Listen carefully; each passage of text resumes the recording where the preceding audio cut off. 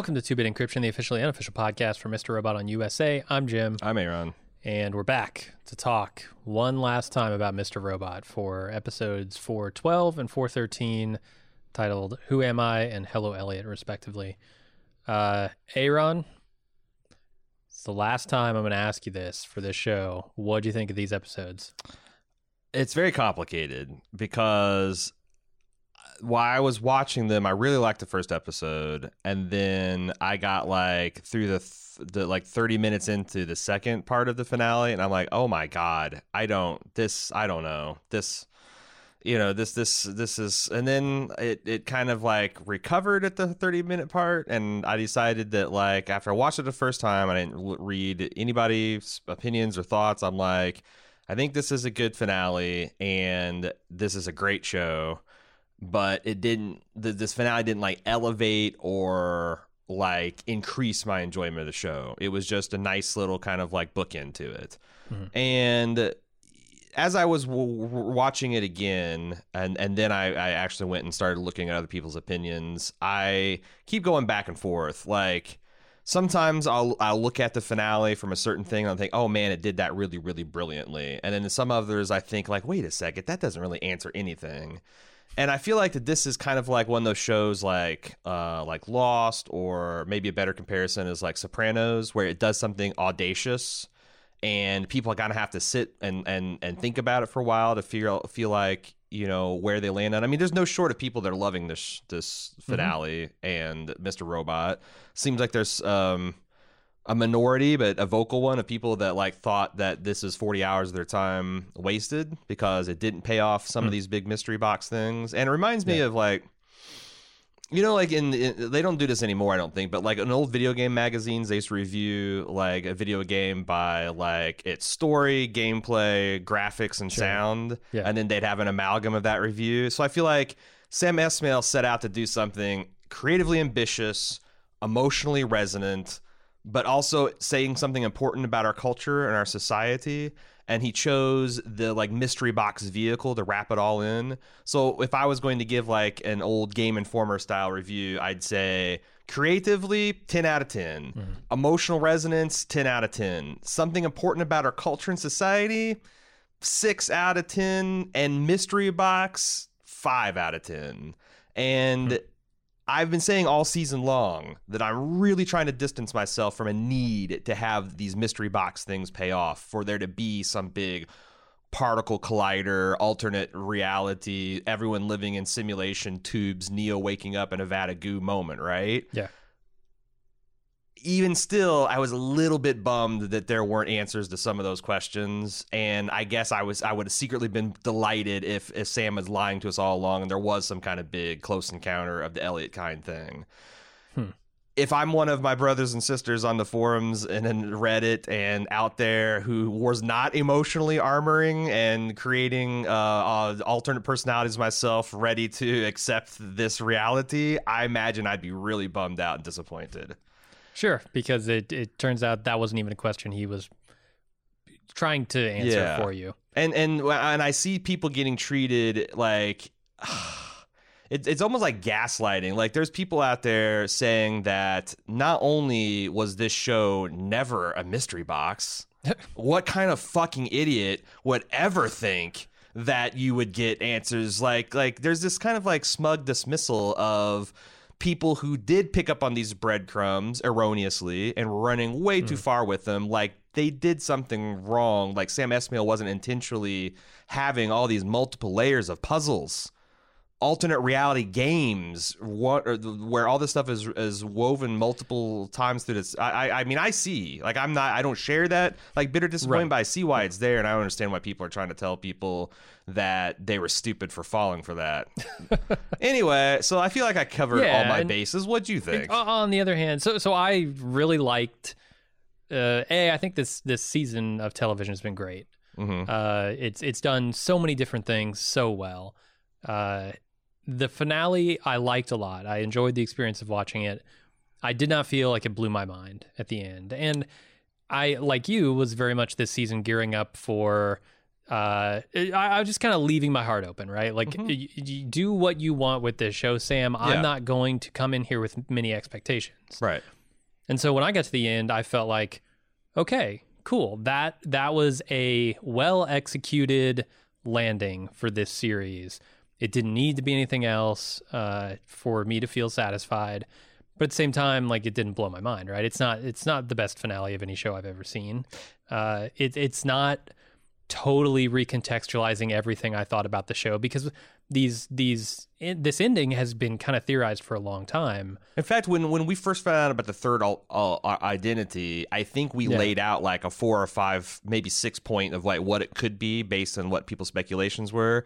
And this was probably the most conservative, boring of those. That this was just and I think that's really repressed anger and but that reflects the rest of the series emotionally. So it landed for me. But I think there are people out there so invested in their feelings about Sam being a genius, right?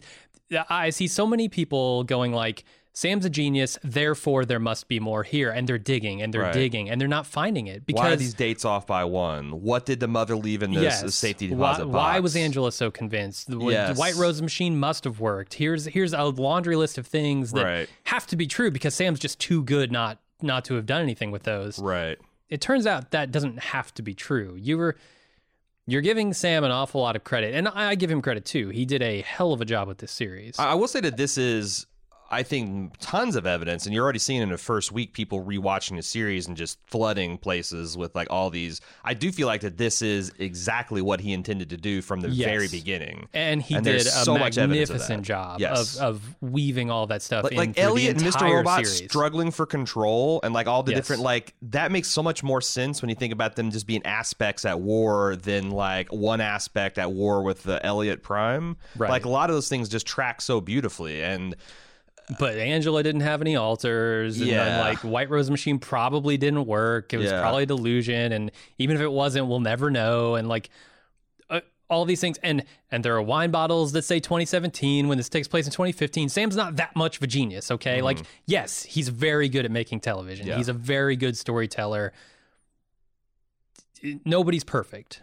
So like, you can't just hand wave everything away and say, well, Sam's a genius, and therefore this must all be bigger than we see. Right. Yeah, no, that's because the other side. I think the ending of this series is much smaller than a lot of people expected, right? It's much more personal. It's not about the world-changing events. It's not about some alternate dimension. It's much more about Elliot and whether he's going to be okay. Yeah. And I think that's a great ending for this series. Man, and some of my ambivalence, my little bit of ambivalence is like... Elliot's speech at the end, because again, I think that, this is about a young man's fractured mind, sure, but it wasn't only about that. It was also about this, the stuff that also drove me fucking crazy. Like every time I feel like Sam tried to comment on the economy and why it's unfair, like he doesn't understand it or he was dumbing it down for a standard audience to where too much. I thought. like if you dumb it down in such a way that like an econ major would be like, well, here's why you shouldn't listen to Mr. Robot because none of this shit is real and would work and it's like sci-fi, then you fucked it up. Like you should simplify things in a way that when people dig into it more, they're like, oh my God, this thing goes deeper. Like it's simplified in a very shallow kind of way, and it's a shame because you have a teaching opportunity here, right? Like you could have taken the enthusiasm for the other parts of the show and taught people things about the economy, right, and society, right. They go the other way. So, and it could be that like it, one of the nagging things back in my mind is like maybe what Sam is attacking at some of the things society are just like he doesn't understand or they're not true, so his anger is misplaced. I don't know. Those are the things I'm trying to work through. But like, just to give you an example of what I've been doing for the last 4 days is like I'm thinking like this thing with Elliot where he's like, maybe we should all just be ourselves and show up for whatever we're showing up for every day, and then the world will change around us. Like, that seems very dangerous, naive advice for the world will change around you. It's just you won't have any effect on it. Right. Yeah, the world, like all the people who are getting out and doing things to change things, good and bad, are going to have their way, and you're just going to sit it out. But then I'm like, also, psychologically, the worst thing you can do is be hard on yourself, like every perceived failure to harp on that, and that can paralyze you too. So maybe this theme of like be your authentic self and forgive yourself is actually what we need to hear. So we will get off our ass and do something, because we'll do it from a healthy frame. We'll do it from an emotional place of like love and openness and giving, rather than like exhaustion and being defeated. And so like I keep going back. It's like, man, that's not the story that I want. That's not the lesson, the moral lesson I wanted Mr. Robot to impart. But who am I to say that it's not something that it is valuable? And to the extent that I think Sam Esmail fucked up some of the basic economic questions, the fact that like 3 or 4 years ago, hardly anybody was talking about, like it was a very minority, non-mainstream opinion to harp about the 1% of the 1% and to wring your hands about billionaires and what the fuck are they doing, pumping hundreds of $millions into our economy, not paying taxes. This is a very this is something that's talked about over dinner tables now. And Mr. Robot is not a huge part of that because its audience wasn't that big, but it's definitely it's definitely part of that like crowbar in society wedging this door into this bigger issue open, and like, let's get some light. Like, I don't have all the answers, fuck it, but let's start opening this door and seeing what scurries out. So like that is important. And when Mr. Robot started, almost nobody was talking about that. Yeah, it was Occupy Wall Street era, right? And Occupy Wall Street was just a bunch of weirdos camping out in public, snapping in all their meetings, and like it was something that like everyone in the mainstream shit on, because things hadn't rolled downhill enough to where I mean, so nowadays like everybody's like either is affected by it, or someone's affected, or you're so fucking insulated in your economic and social bubble that you're probably honestly part of the problem.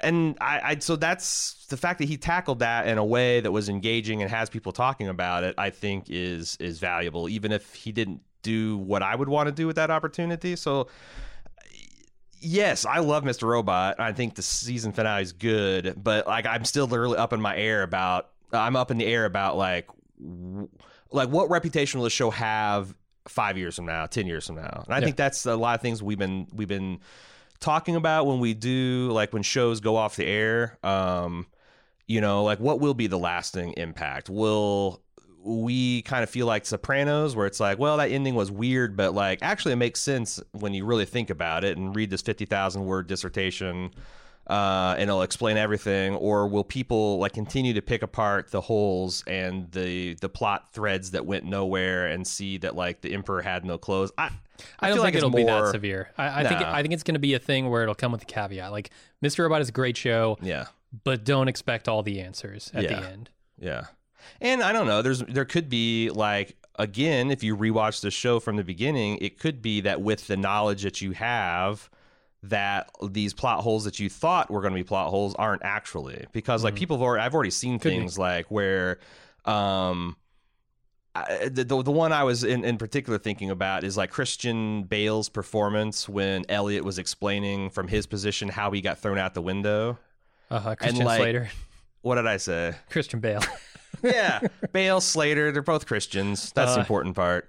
Christian Slater lost 50 pounds for this role. And he was amazing. the 6th alt. Did you know that? What shit was I saying? No, like the thing where, like, if you look at Christian Slater's performance when Elliot's, like, how he's reacting to Elliot talking, like, just fabricating details of his life, like, the annoyance and exasperation is a completely, and kind of slight eye rolly, is a complete different emotional payload than when you were seeing it for the first time. Absolutely. And if those compound to by the time, and when you get to the 4th season, and you're just like, well, obviously this stuff isn't important because it's not important. These are, what Elliot's delusional mind, his paranoid mind is fixating on. Like, a lot of these things just might not be issues at all. But I'm not going to be the guy that's going to spend 40 hours watching this in the next. Fire up the Mr. Robot Rewatch podcast.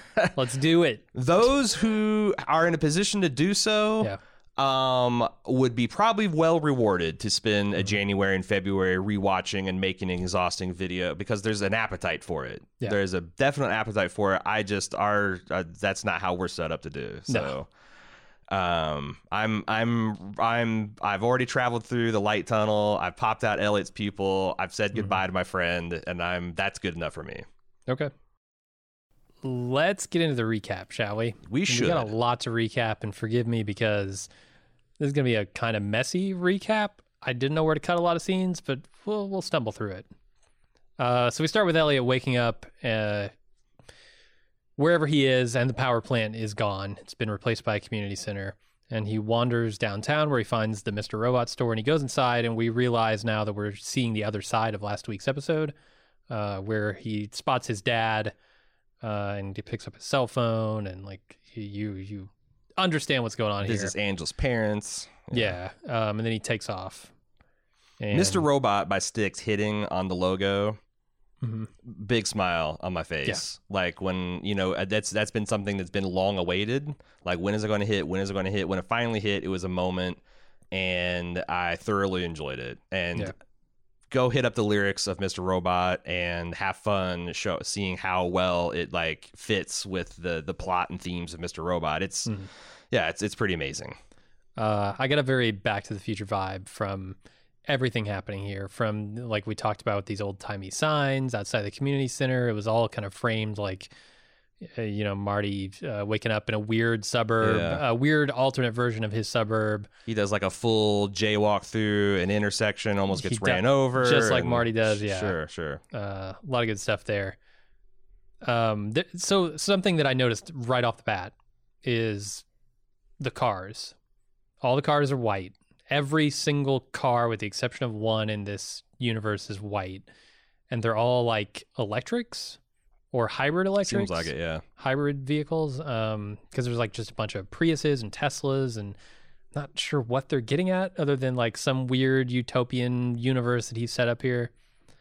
And the Mr. Robot store, the nature of it was a little strange to me. It almost seems like Edward in this fictional universe is not a computer repairman. He's just like a tinkerer and a hobbyist, because everything in his store is like a fucking Boost Mobile Cricket wireless store. Like, he's selling cell phones and electronics like Mr. Robot and gadgets. Went the like, Radio Shack route, exactly. Except for he was able to maintain. But that's all in the back room. Like all of the repair shit. Like, he doesn't. Yeah. It didn't seem like there were any signs saying, "Oh yeah, get your computer repaired here." It was more just like electronics and gadgets and stuff. I mean, the reality is almost every mom and pop computer store has gone out of business a long time ago. So to maintain that fantasy, like maintain this cocoon for Elliot Prime to live in and be happy with, that he had to do things like that. Does that world evolve? Because Elliot is... Well, that's a big question about, like, does information from the real world penetrate? And it has to, right? Because does that change his universe? Because otherwise Elliot, he'd be stuck in the 80s. And also, Elliot didn't know that, like, I think the big piece of evidence is Angela's true relationship with Philip Price. Okay. Like he had no idea he was her father at the beginning of this adventure. So like that loop had to evolve to incorporate that information. And now you've got a father-in-law who is going to be Philip and not the guy you thought was Angela's dad this whole time. So yeah, I think there's been that loop probably evolved as he learned new things. But there again, what did Elliot think of that? Like, that's what the real Elliot. Well, he's in an that. Alderson loop. Like what he said at the end of the last episode about, like, I like my life, but I can't help feeling like I'm just living this loop, this endless loop of the same thing over and over and over again, because he in fact was. Yeah. I mean, that's the thing, is like all this like dual identity disorder stuff or duplicate identity or multiple identity stuff, like, I don't understand that, and it seems like it's pretty cutting edge psychology. Like it's actively being discussed and debated, and there's very strong opinions on both sides about whether it's even a real thing, like what are repressed memories, what kind of therapeutic techniques uncover those, are the therapeutic in the techniques actually embed these, like, so like I don't know what to think about, like how a shard of someone's personality can spin some kind of simulation they keep their real self preoccupied with, and how they jockey for, like, that stuff's never made literal sense to me. But in the context of this world, yeah, it's like he's updating the holodeck. Yeah, there's like, loop 334 is oh shit, Angela's dad's Price, better put that in there. But also like he's evil incarnate, right? Like there's like meta jokes about that within the loop itself. Are there? Yeah, like when he answers the door, it's like, I know, you think I'm evil incarnate because I'm your, but like, yeah, Philip Price, CEO of E Corp, was positioned as evil incarnate. So sure. I don't know. It's fun. So Elliot follows his father to his house, and a girl approaches him on the sidewalk and asks where he's been. Edward leaves his house, and then Elliot asks the girl if she knows where his sister is. That's strange to her because he doesn't have one. And Elliot's mother spots him across the street and invites Elliot in for lunch. Like I said, this neighborhood is Back to the Future as fuck. I keep expecting Crispin Glover to drop out of a tree somewhere. That's what I was thinking too. So, yeah. Yeah. Who is this girl? So I know she was in season 1, episode 4, in The Dream. Yes. When he was in this universe for a while. Yeah. But who is this supposed to be to Elliot? Is it simply a girl he knew from his childhood in the neighborhood? Is it... Yes, and I also think that there's no way it can possibly matter. It's like, I think I'm with you on that, especially since I think it's the same actor too. In both, like it's just just the older version, like 4 years older version of the 12-year-old girl they had to play the girl on the bike before, and that's supposed to add to the otherworldly nature of it. The fact that like this is some girl who is important to the neighborhood, and not certainly 4 years haven't passed in Showtime, and now she's 4 years older. It's like, you know, us and the audience and how we intersect with all that and how weird it all is. Yeah. A lot of that strangeness around Angela's younger self too. There's also some like kind of like the Shining type impossible geometry. Like the configuration of Elliot's house has changed.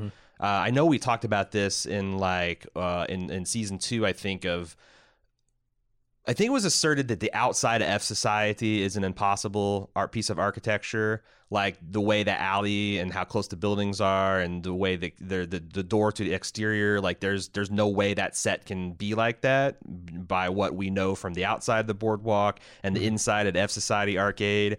So just like in the Overlook Hotel, there's rooms and corridors that can't logically exist based on where we see windows and doors. I think that S-Mail is playing with that a little bit too, with like, you know, hey, the interiors of these rooms change at a whim, and this is all fan. It's like another, I mean, I'd say it's early foreshadowing, but like it seems ridiculous to say that about the 39th hour of television, you know? Yeah, for sure.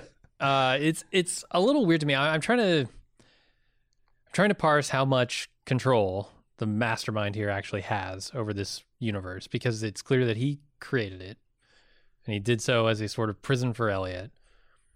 But when he wakes up in the prison, and he doesn't fucking know anything about the prison. Yeah, he's shocked at what he finds in the prison of his own construction, and I don't like those understand. Earthquakes are cognitive dissonance, is what I kind of assign the label to. Is like anytime where either Elliot Prime or, yeah, I guess internet's called him Melliot, Mastermind Elliot, realizes that this isn't congruous with my life experience, the world shakes, because like, you know, like, oh, we just hit the wall of the holodeck, that we understand this isn't real.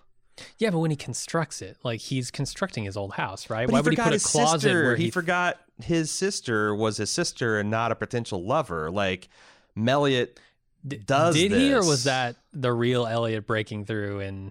Well, it's weirder for the real Elliot to forget that it's, you know. No, I think it's. I mean, I don't know. I can't defend I have this. So many questions. Right, you have to do a whole rewatch to get at, but I can't defend this. But emotionally, I'm intuiting that, like, yes, this is something that the mastermind Elliot does, and you know, like the missing 3 days are so important. Like, it seems like the plain reading on that is that's just when Mr. Robot took control because he had to do the 5/9 hack. Yeah. Now, well, I don't know if it's appropriate to talk about this now, because I'm also unclear about the delineation of the duties between the Protector and the Mastermind, who wanted to... So he's a Protector too, but he looks to eliminate threats from Elliot's future. But he gets so wrapped up in it that he forgets what he's doing, and then another personality, Mr. Robot, who's got his own agenda, has got to be like, hey, 5/9 hack, that seems like something cool that you'd want to do, right?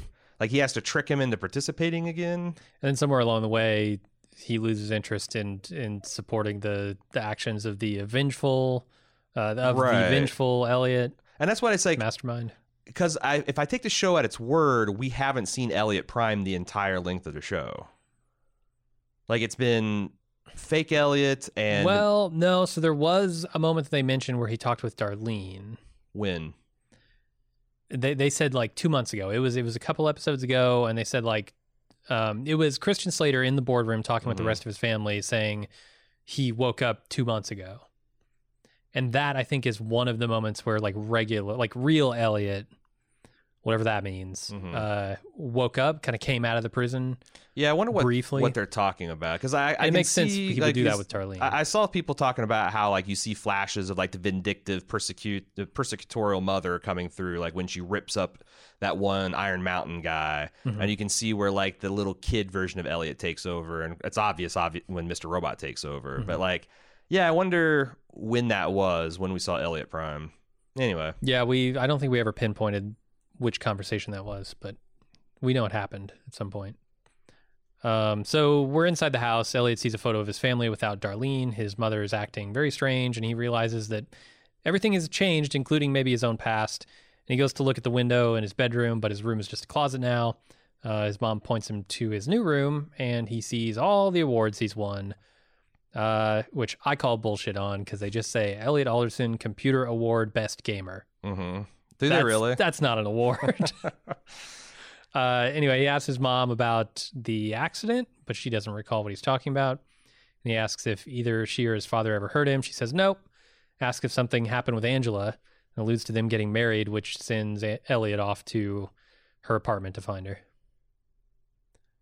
Back to the Future is fuck inside the house too. There's a Huey Lewis in the News poster. There are skateboards everywhere. Like, couldn't get much more Back to the Future. What was the deal with the curtains? I don't know. Okay, I don't know.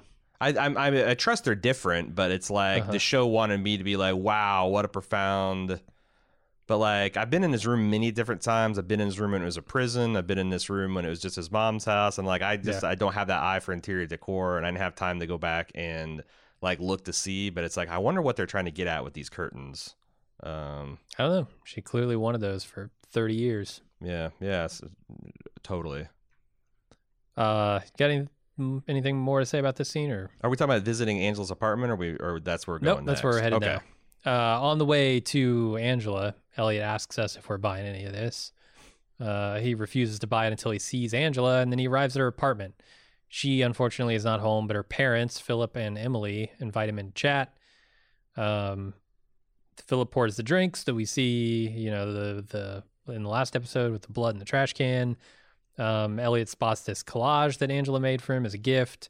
Emily says that Edward came by and showed him his gift for Angela, and then they share drinks until the other Elliot calls Angela's parents, tipping Elliot off that there is another Elliot in the picture. And this earthquake hits, and Angela's mother cuts herself on that glass, and Elliot flees. Such a strange little... First of all, the number of Mr. Robot nerds, they're going to make those collages about their sweethearts and present those as engagement gifts, and the numbers are going to be upvoted to the front page r/Mr. Robot. Definitely not zero. Yeah, Valentine's Day is coming up. Yeah, there you go. Just saying. If your sweetheart is even sort of kind of interested in Mr. Robot, then he or she will probably... But we know that that's not true, because no one who watches this show has a friend who also watches the show. That's no true. one, period. That's true. And also, like, would you be saying that you're trapped in a fantasy that's deliberately pulling the wool over your sweetheart's eyes? And if she could really wake up and see, like, there's all kinds of weird old metaphors, but then again, people idolize Harley Quinn and Joker's relationship, so people are fucking weird. What is the strange little element about Philip's drinking? Like, the strange Elliot element? Prime, stuck in the fantasy, said that apropos to nothing to Angela. It's like, your dad really likes to drink. And then this is like, he's like constantly pushing off the drinking, and his mom's like, okay, but just like, it's weird detail to put in there. Is it something like Elliot, even in a paradise, can't let Philip Price be a good person. He's got to have a dark secret. You can be a good person and drink. No, hey, I try to walk that line myself. Okay. However, I'm just saying that none of my friends, like I can't, there's never been a friend to be like, hey, I want to talk to you about your drinking. It's kind of scary. Notice you drink a lot. You're drinking all the time, Aaron. What? And then goes and tells your daughter, yeah, your dad drinks a lot. Jesus Christ. Like, yeah, you notice how much your dad drinks? Like, I don't know. I thought it was weird. I'm not sure. Don't know what they're getting at. So Elliot freaks out about the voice on the phone, wondering about the implications of there being two of him here, and he warily goes to his apartment. No one's home. He rifles through his own stuff, trying to figure out who this other Elliot is. He spends all day hacking his own computer and realizes that this guy is just Happy Elliot, but that bugs him even more. So eventually he finds a hidden partition on his drive, and he decrypts it, and it reveals sketches of the Mr. Robot we know. Basically the whole show, his own life. I was still calling this guy Felliot at this time, so here's where my notes get weird. You morphed to Melliot? Yeah. No, he morphed to Elliot. Like the Felliot's now Elliot, and Elliot is now Melliot. And okay, yeah. So my notes are all fucked up. Elliot Prime should be Pelliot, probably. Yeah, Prime Elliot. Okay. Preliot? Fake Elliot explains that he created that more exciting character in his head. He also says Darlene is his partner in crime, and F Society is just a dumb name he came up with because he fantasized about being this guy, though he doesn't really want to be him because he's not normal. And then Fake Elliot hears the voice, and this is literally true, right? Because I think this is later. This is later endorsed by the Krista persona that Elliot Prime did fantasize about being this character as a way to escape the other mental issues and being trapped in his boring life caused him. Right. Okay. I think this is literally true. Because honestly, the thing I left out by my first rewatch is, and one of the reasons I was so distressed is because I really thought we were going for a full-on Saint Elsewhere, that everything in the last year was a paranoid delusion, and Elliot's been in a psychiatric hospital since setting that server room on fire. Like, I was really thinking, like, oh shit, we're going to hit ground zero of Saint Elsewhere, and people are going to lose their I now think that all of the things we've seen, from the mundane to the crazy, actually literally happened. Like all the White Rose stuff, all the Chinese national stuff, all the e-coin stuff, all the economic instability, all the people that died, that actually happened. It's not it's not Elliot's imagination. No, we'll talk about it more when we get there, but I think that's what the anchor here is. Darlene. That's the big grounding reality here. But we'll talk about that in a bit. Okay. So Ellie goes to leave, and Fake Elliot grabs his arm. An earthquake hits, killing Fake Elliot. And then Elliot answers a phone call from Angela, who says he just needs to show up tomorrow, and he'll get what he's always wanted, to be happy with her. Elliot agrees. He's going to show up for the wedding. Elliot isn't quite dead, and Elliot has to make a choice whether to let him die dead. or be with Angela or help him. And he chooses to kill Elliot, insisting to us that he had no other choice. And that's the end of this episode. Yeah, that's and I remember at the end of this thinking, wow, what a fucking first half. Like Elliot has pivoted to being the clear villain. His hands are literally soaked in blood. Because there was a middle choice of him just like letting nature take its course, but he actively killed his true self. Yeah. I don't know what that means in terms of the fantasy either. Yeah, it's a good question. I feel like where it ends up, there's not a lot that you need to question. I think Mr. Robot says you can't do what you just did. Like you could try to do it, but you can't literally kill Elliot. So. Yeah, and that happens immediately in the next episode. And as soon as he does it, it like changes the nature of reality. Like Angela's no longer in love with him. He no longer has this perfect wedding to go to. Everybody can see him for what he is. Yeah. Like he's trying to fool himself here. So it's almost like working. is there like a parallel pocket dimension or pocket mental space where he's in and the real Elliot's still safe somewhere else? Because I'm trying to process this with like mate, but there again, that's why I don't DID. I don't understand, like, you know. Yeah. No, it's a good question, because if you think that he kills the real Elliot in this scene, what is there to come back to? Right. Yeah. So it almost seems like there has to be some other trick going on here. I really appreciated that Elliot had to hack himself in this scene. It was fantastic because he's doing it in the exact way that he would do it with any other person that he was hacking.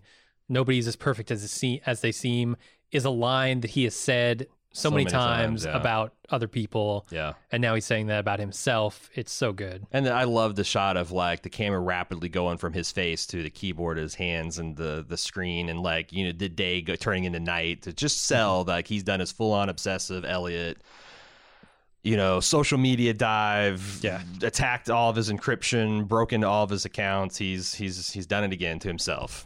Yeah. And you can see how ominous this is. Like you said, it's he's become a villain here. There's no way you can do what he's doing and be happy. Yeah. Because you would always have that knowledge, that secret. Can I ask you a question?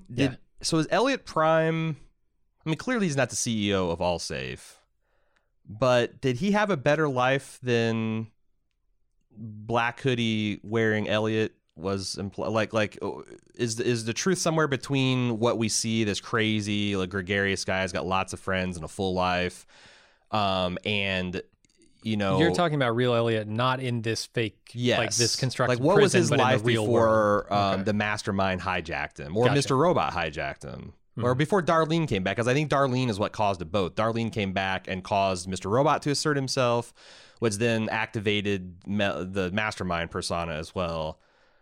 Before that, because like, you know, when we had these multiple flashbacks, like Angela and Darlene both said, you're completely different. You're acting completely different. Like, I don't, I guess I don't think that he's ever like, you know, super this high functioning Elliot, but he wasn't as bad as like heroin addicted mastermind Elliot gets him in season 1, right? Yeah, you're probably right. And he's actively going through therapy. Like that's something that happened before. Yeah. See, these are, I guess the questions I have is, what was Elliot like before the mastermind? And when did he like hijack him and start hiding from the therapist? We know that just from what Krista said about like you're hiding again, it probably happened sometime during the time she was carrying, but I don't know. Yeah, I mean, my guess would be that there was some, you know, there's some amalgamation of all of these characters that is real Elliot. And so like he wouldn't be the happiest person in the world. Yeah. Like this fake universe prison is trying to portray him as, but he also wouldn't be Mastermind Elliot. He'd be somewhere in the middle, right? He like, yes, he'd probably be pretty well adjusted, but he would have this deep anger and trauma and depression hanging over him, right? Mm-hmm. And maybe he could get along in life that way, but he wouldn't be either of these characters. He'd be something entirely different. Yeah, and a lot of times when you start therapy, like things get worse before they get better because it's about all the maladaptive coping mechanisms you've you know, come up with, kind of like physical therapy. Let's say that your hip hurts, so you compensated by walking funny, so your hip doesn't hurt as much, and now like you've gotten yourself to where your gait's all fucked up, and like a physical therapist would have you start working properly, which is going to hurt like hell, and like we're going to properly heal this.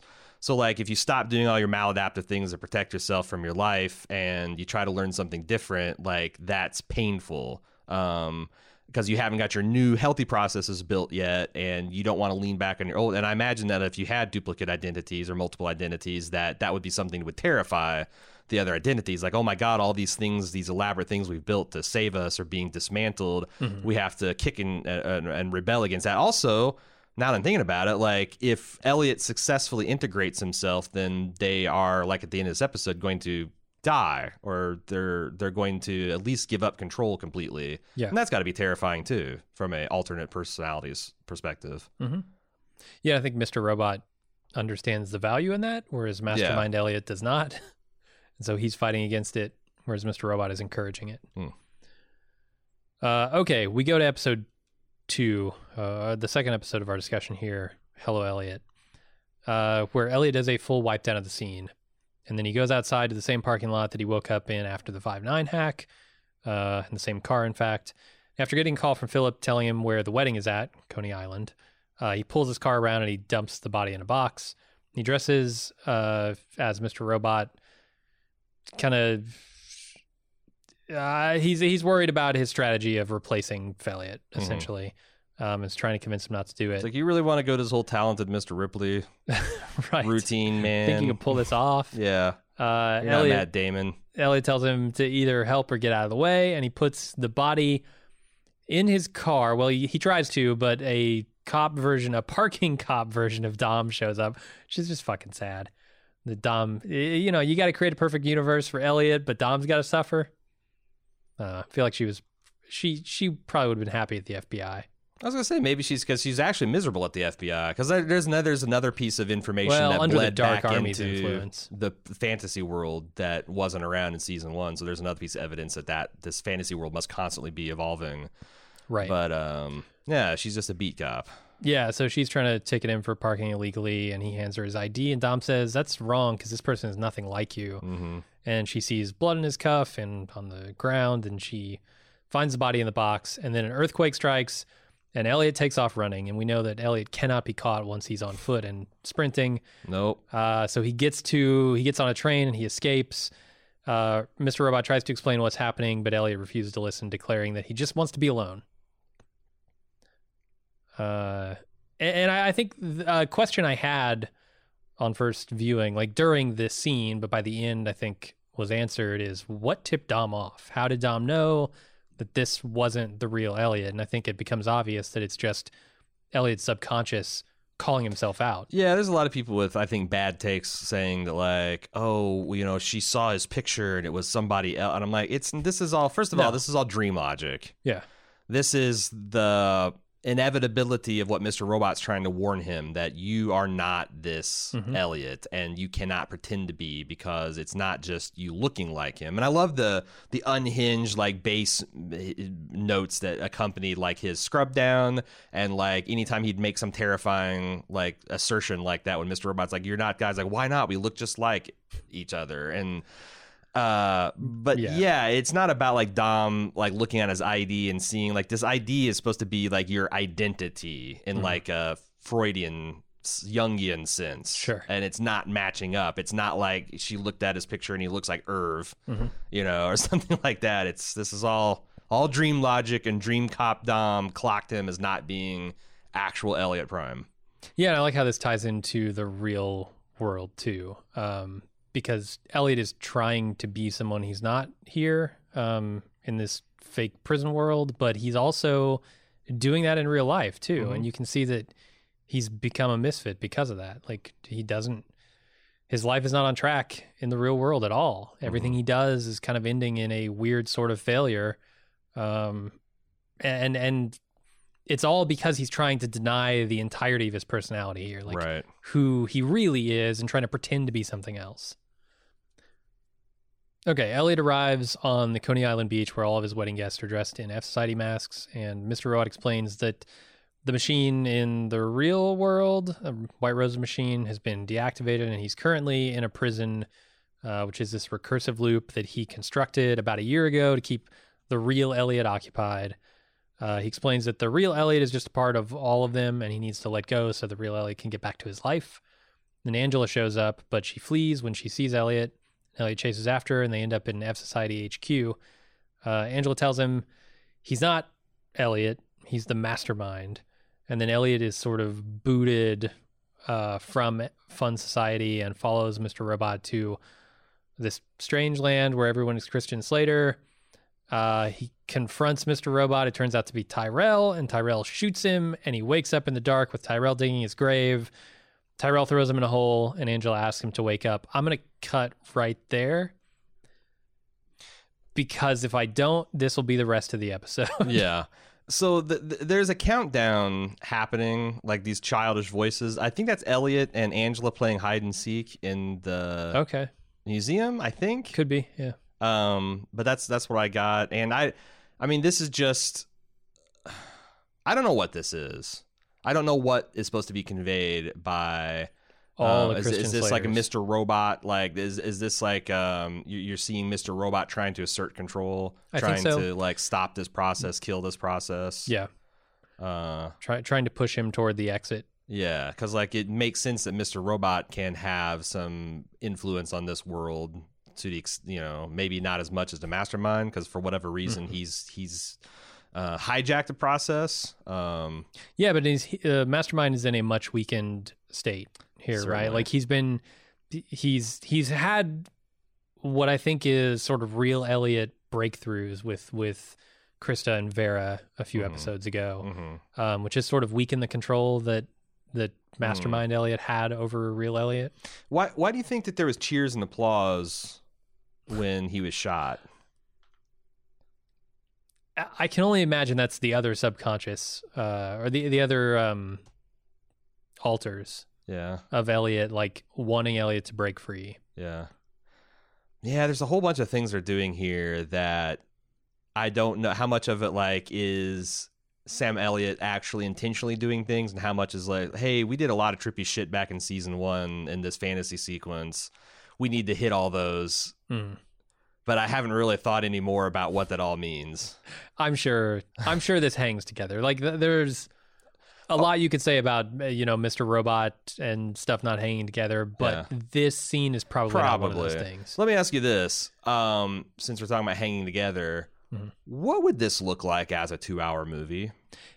I don't think it would look like this. Yeah, I was trying to think of like how this would work as like, I'm thinking like it'd probably be like the last 20 minutes of the last episode where you meet this guy and things are just not quite right, and then he meets a duplicate of himself, and then it turns in there's like a Matrix moment where like this is all like the Mr. Robot. I don't know.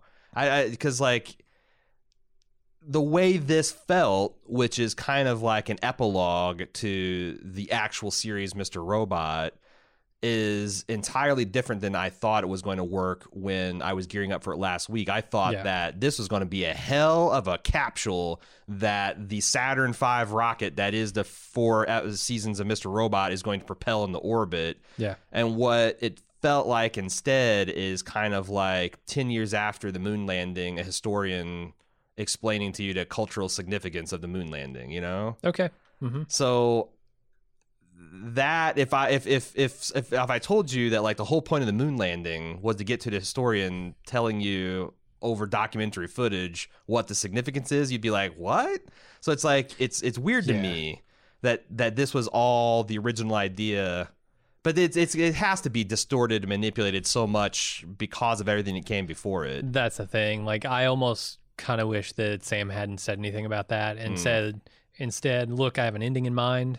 I know where I'm going with this. Yeah. Not like these last 2 episodes are what the show or what the movie would have been essentially, because you can't.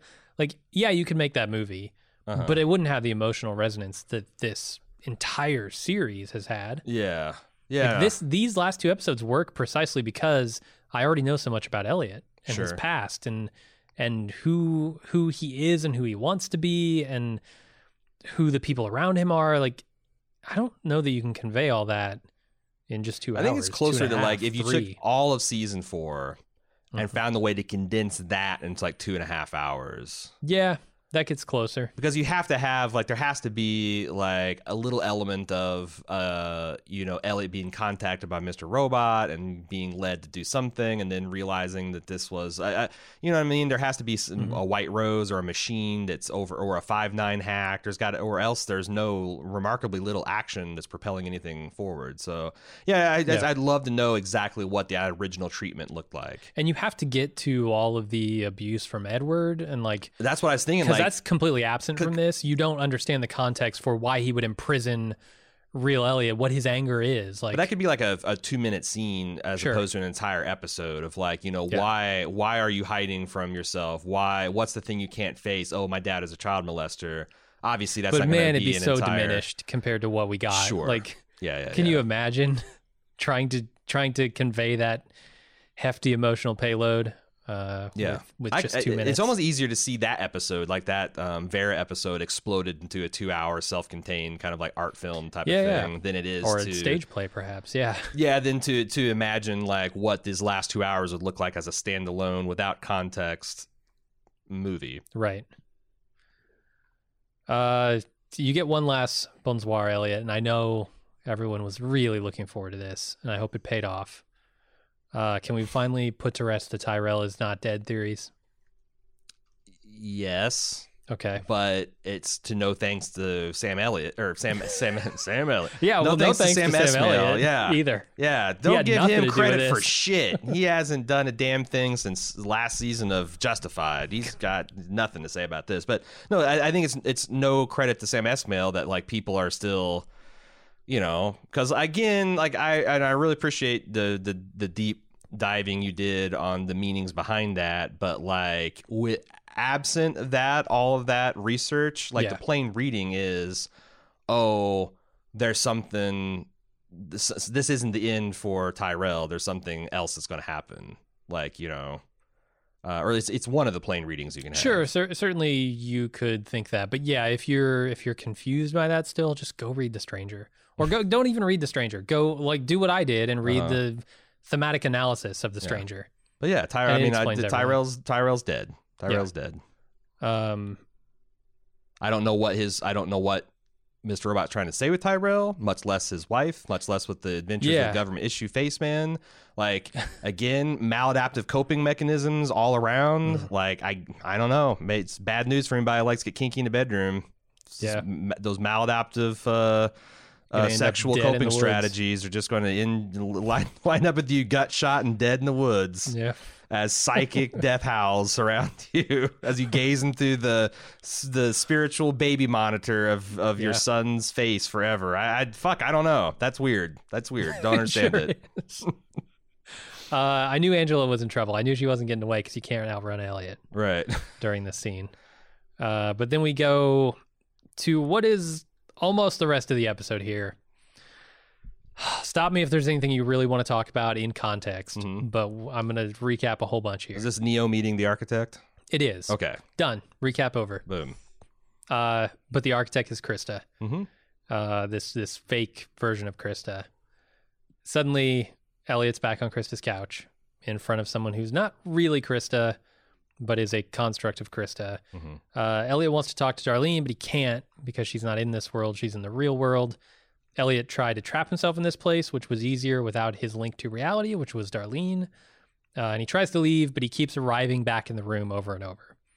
And Krista explains all of the portions of Elliot's personality, including the one that thinks he's the real Elliot, but isn't. He's the mastermind. And this is when my notes went off. Fuck. I have no idea who's who here. And we get a lot of flashbacks showing us the clues embedded in the show. Yeah. Which... Maybe let's pause here for a second, because I actually think of all of the shows that I've seen that do big, stupid exposition dumps, I've never felt more rewarded by one than this show. Because I didn't feel like this was just simply telling me the story because they couldn't convey it. They had been conveying it for 4 seasons, and this was them rewarding my attention for the last 4 seasons. I guess it felt like it's one of those things where, much like the Philip Price info dump from earlier this season, it, for some reason, had to tell the characters what we, the viewers, already knew, I think, at this point. But I also think, I also see the vital need to do something like this to make sure everyone's on the same page. Absolutely, yeah. But because if you're scratching your head at the end about who Elliot is, man, this show would be confusing. And I think for a lot of people who weren't following along on Reddit, who weren't reading the theories, who didn't know kind of what was coming here. But so I'm going to say, because I think there's a couple of things, there's some pointed criticism I want to level at this scene. Okay. Number one is, I think it did a terrible job of contextualizing what we, the viewers, role was in this. Like, yes, you can't just have Krista look us in the eye and say, I know all about you guys out there. You're the Reddit voyeurs land, who did nothing about it. and then go right back in this complex. So like I was expecting maybe a little bit more from the reveal, like from us being addressed by a person. Yes, I will say that was the one area of this show where I started to get my hopes up a few episodes ago. Yeah. Was like, maybe he's going to do something that flips television itself on its head. And that's so fucking ambitious. I was an idiot. I mean, what are you going to do? Like, Dora the Explorer? Like, are you going to do Peter Pan? Like clap for Elliot to live, everybody. Everybody clap. And like, you either at home clapping ridiculous or you're snidely laughing at the television for how stupid it's trying to be. I thought Esmail had something up his sleeve, Yeah. and he was going to blow my mind with this reveal, and he simply gives one line of dialogue, and then leaves it behind forever. And then second is, I think that I'm comparing this to the only other alternate identity, multiple identity piece of information, entertainment I've seen since like Sybil, which is the M. Night Shyamalan Split. Okay. Like all of those personalities were very clearly delineated with like different goals, and like I like in just span of like a 2-hour movie, I understood like 6 of these people and how they roll, and I could instantly tell when McAvoy was. Is it McAvoy? Mm-hmm. Okay. When he was being one guy or one lady or the other. Even Krista holding my hand and explaining like Mr. Robot is the protector and a mastermind is a slightly different protector, and the mother is for that mother actually makes sense. Like the mother is the personification of all of his inner critic. Yes. But then also the child Elliot who protected him from the abuse that he couldn't like. That splitting the protector persona awfully fucking fine, and I still can't tell you what the child does. I really can't. Like, to me, that was, I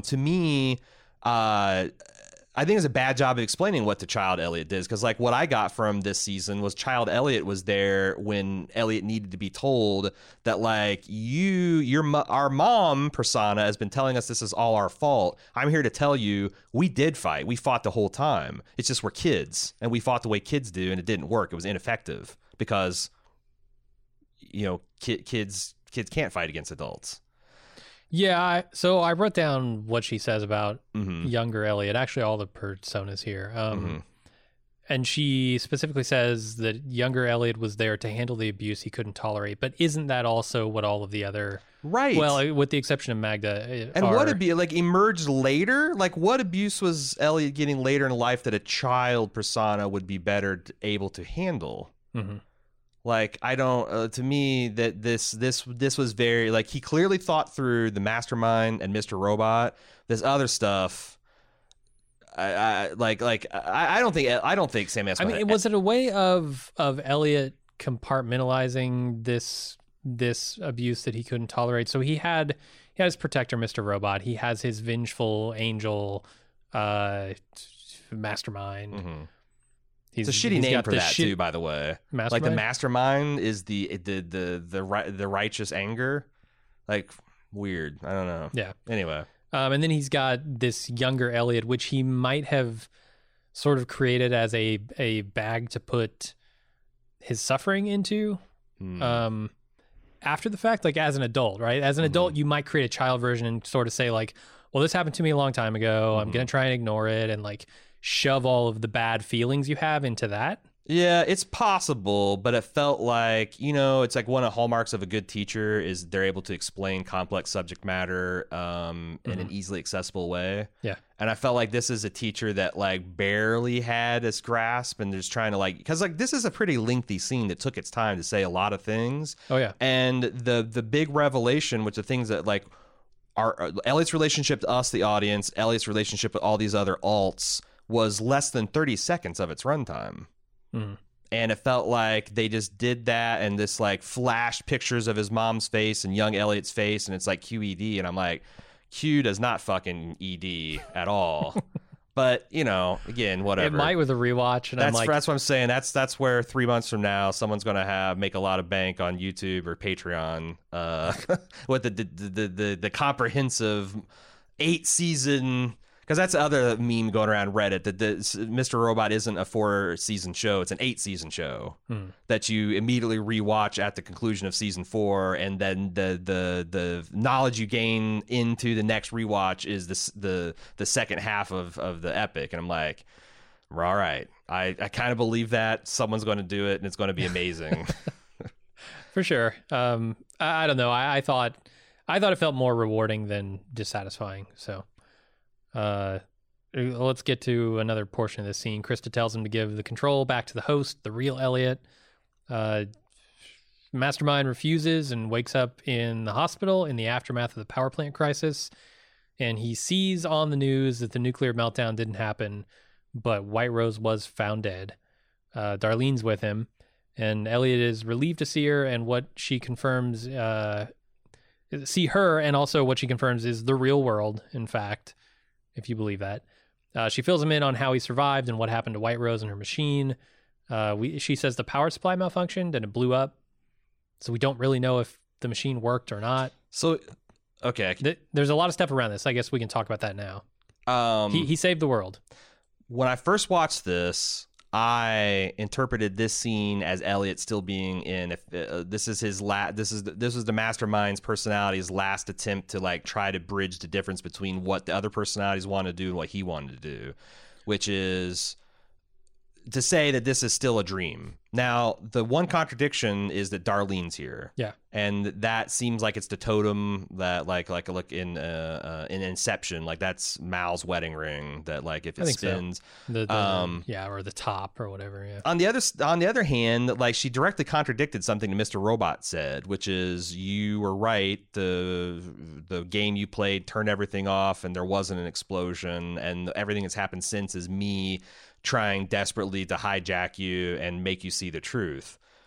Darlene saying that like, oh yeah, there was an explosion. It's just a room that you were in had some sort of advanced shielding that protected you from it. And all like it's, and then when she explains all this stuff, which is a very complimentary view of what Elliot did. And she says, I guess it's official. You've saved the world. That seems like mastermind talk. That seems like Darlene blowing shit at her brother. Like, yeah, in my opinion, that's Darlene like poking a little fun at the lofty goals they thought they had. But like, also there's this key where like Darlene says, he goes, am I real? And Darlene grabs his hand and is like, of course you're real. This is the system that says that we worked out that says that you're real. Yeah. But it's lying because even Mastermind Elliot realizes that this isn't reality. That it's still that he isn't Elliot. So it's like I think that probably it's intended to be the real world and you're seeing this as like a Mastermind Elliot letting go. Mm-hmm. But I feel like it's very open to interpretation about whether this is still a layer of the dream world and Elliot finally wakes up at the very last. Like, well, I mean, that's absolutely the truth. Elliot finally wakes up after they go through the tunnel of light into his pupils. Yeah. But like this here, like there's also some things like Darlene's like clicking on this nurse call button and no one comes and no one comes and no one comes and is that the nurse call? I thought that was the morphine drip. Oh, well, she grabs them and hits a button and says the nurses will be here any minute. I think she does it another time and she finally leaves to go find the nurses. And I'm like, okay, is this a tell? But there again, this is the puzzle box thing. It's like when you stop playing the puzzle box. Yeah. And like Elliot, Mastermind Elliot says this only works if we all let it go, so I don't know. Yeah. And I guess like that ending is because this is also what that interpretation is what had me kind of like, are they actually saying that everything in the last year of Showtime didn't happen? That the Elliot's been in a bed, that Elliot like slept, like that this is I don't know. So if, I don't think that's true anymore after watching it again and reading. But I'm like, it was a little muddy for me. I'm going to put myself as a reasonably intelligent person who has somewhat familiar with the way television works. You're the mastermind. Just say it. Yeah. That was my takeaway the first time I watched it. Like, holy shit, did he just retcon or snow globe the entire series? I don't think he did. But he flirted with it. I don't think so. He's flirting with it here.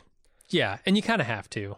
Yeah. With as twisty as this thing has been up till now, that's the thing. You got to leave people guessing until the end. When you got the mystery box, you got to play. When you stop boxing the mystery, and when does the audience? Yeah, because a lot of people there still can not always doing be ways to wiggle out of the definitive statement that Sam's trying to make. Well, and there's another thing is like it's hard for me to. When the fan base is saying simultaneously that like, well, the lesson is that you got to just let go and that this is all just about a person's mental state and, it just only works if you let go, and simultaneously saying, I can't wait to watch the rewatch so I can, it's like... Yeah, you're not letting go. Yeah, and what did Sam... What show that's over. What did Sam intend? Like, if that's his message, but like everything in the show screams, no, rewatch me and get all the mysteries. Yeah. I don't know. It's a little bit talking out of both sides of its mouth creatively. But again, that's why I would rather split my dick with a chopstick than try to write a mystery box in 2020 in Sure. the age of the internet. Sure. Like what? We saw how that worked on Watchmen. Yeah. Like we saw how that worked on this show. Yeah. Like basically everything was figured out Sure. coming up to the end. Reddit did its job. It's actually interesting to see how like Leftovers' a strategy where you say the whole time, this looks like a mystery box, but it's not a mystery box. I don't know why Esmail was why was he less successful at that message than Lindelof? Was it because he wasn't getting like... He was leaning further into it, I thought. Like there was... Yes, there was a lot of line straddling, but I always felt like his commentary outside of it was always like a little too cheeky. Like a little... he wasn't telling people like, settle the fuck down. This has nothing to do with anything you think it does. He did at the end of season 3.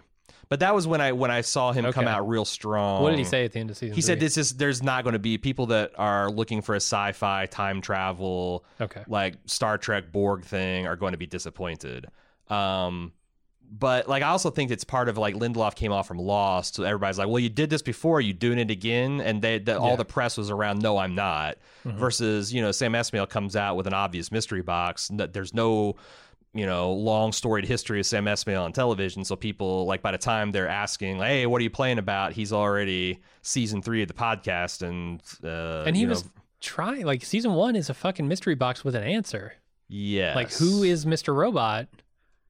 Got fucking answered, at least partially. It unfolds later, but we knew it was his dad by the end of season 3 or season 1. And that was the mystery. But it's interesting to see how you do like a Sixth Sense style mystery box in 2020 when you have to do it over 4 episodes of television. Like I think we're seeing like, Westworld try to do it a certain way to some success, some failure.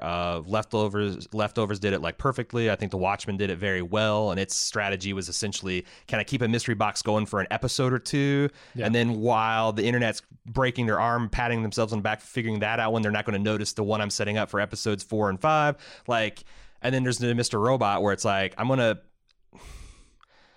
going to use the mystery box as the protective cocoon around this actual secret that I want to tell to land with an emotional. Because like the other thing is like, I think this story did a really good job of conveying what it's like to live in some kind of like mental illness where you can't trust your senses, where there is this paranoia, where people are out to get you. And where you're out to get yourself, or you're out, like the fact that you can't trust, like how hard it is to trust your loved ones and your friends when they could be delusions, they could be figments of imagination, it could be the drugs talking.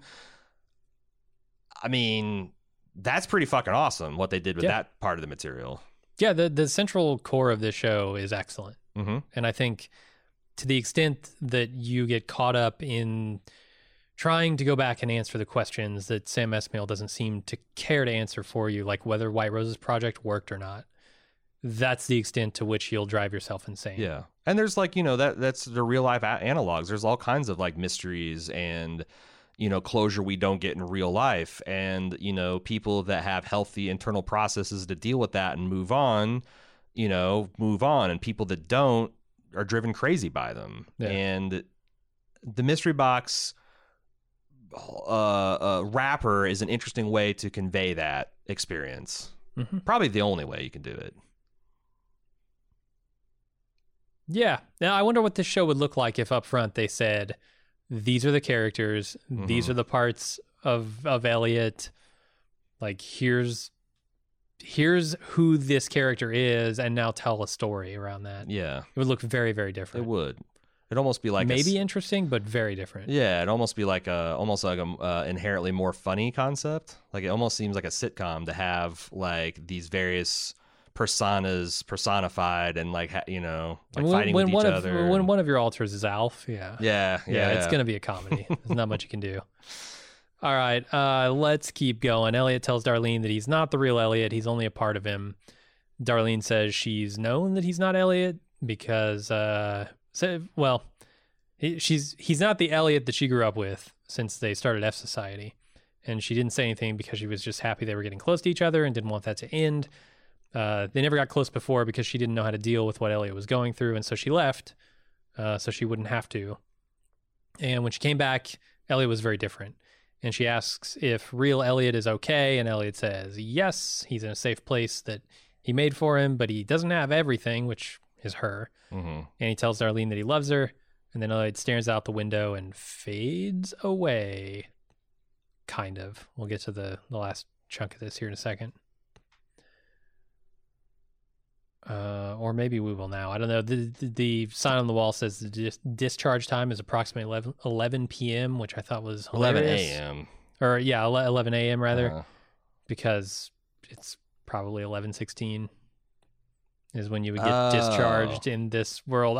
That's another thing that, like, how See, I much was thinking, does that like, the connect? runtime. Like, 11:16? I was wondering if close that would be to the end of the runtime. Like, if this thing started to air at 9 Eastern or 9 wherever you are, and it wraps up around 11:16.